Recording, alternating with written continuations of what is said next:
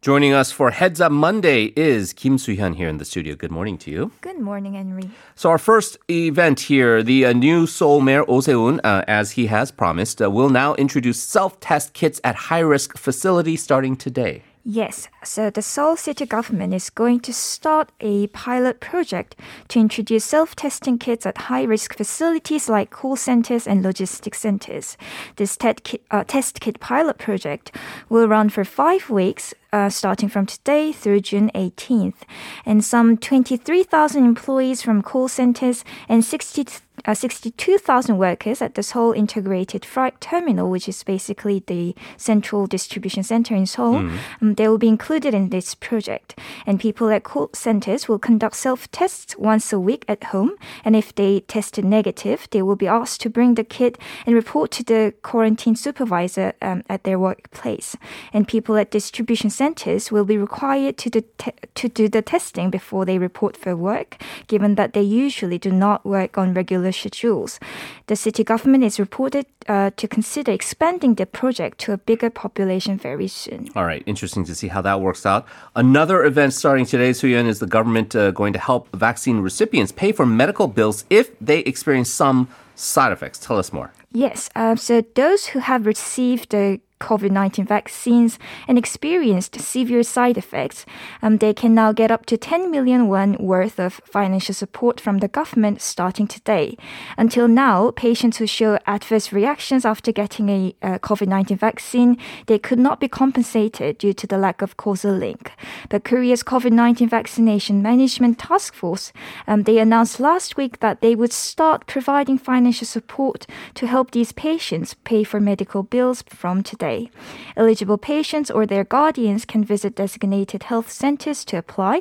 If a causal link between illness and vaccination is found later, monetary compensation will be given, excluding medical bills that have been already covered.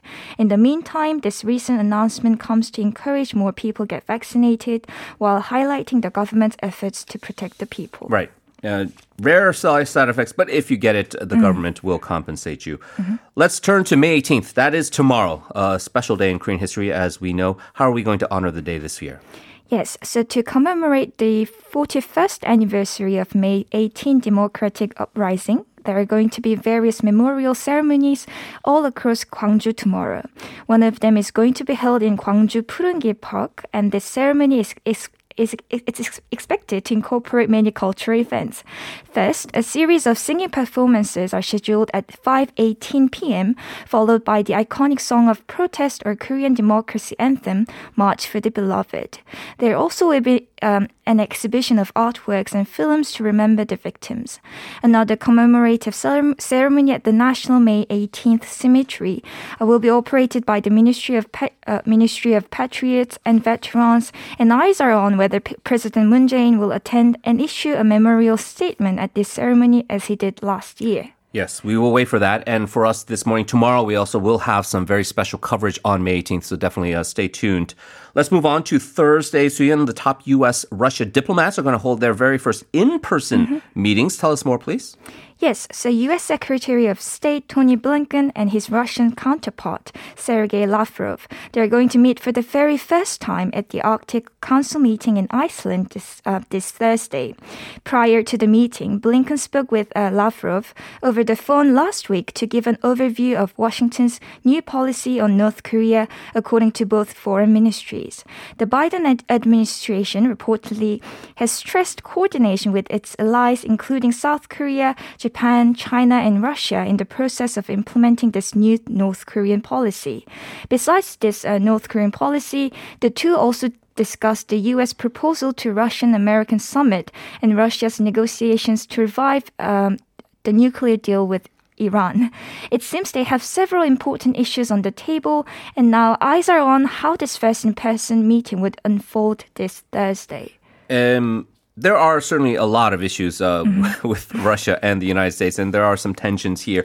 How high the priority list is for actual North Korea policy probably remains to be seen, as they're going to wrestle with a lot of other things, including the Iranian issue. But certainly we will pay attention to any of the results that come out of that, as it may affect the events here on the peninsula. Okay, we have one more event to talk about, and this is another big meeting. On Friday, there will be a summit discussions between, and this is for the first time in this new presidency of the United States, President Moon Jae-in and U.S. President Joe Biden. Yes, so South Korean President Moon Jae-in and U.S. President Joe Biden will hold the first summit talks this Friday. The discussion is expected to cover a wide range of issues, including the pandemic and vaccines, economic renewal, chip investment, and climate changes. Moon's visit to the U.S. also comes as Biden has finished reviewing the new North Korean policy. Moon has also expressed his hopes to use this upcoming summit to resume dialogues between the U.S. and North Korea, as well as the inter-Korean talks.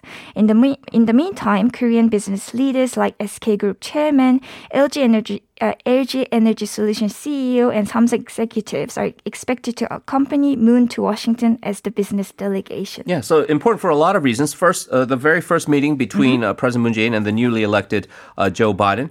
Second, obviously a very different type of administration than the previous Donald Trump administration, where Moon Jae-in had several talks with them. So a different approach is there. But also importantly, post-COVID-19, we're not post yet, but at least since the worst of the pandemic is over, it's really the first time we're going to see a face-to-face where there's a state visit involved with President Moon and Joe Biden, and all of these issues like North Korea, and importantly, maybe even some of these economic tie-ups with these various Korean firms, how that will also bring some benefits is something we will definitely be talking about here on this program as well. Soo-yeon, thank you as always for the wonderful reporting. We look forward to talking to you again soon. See you next week.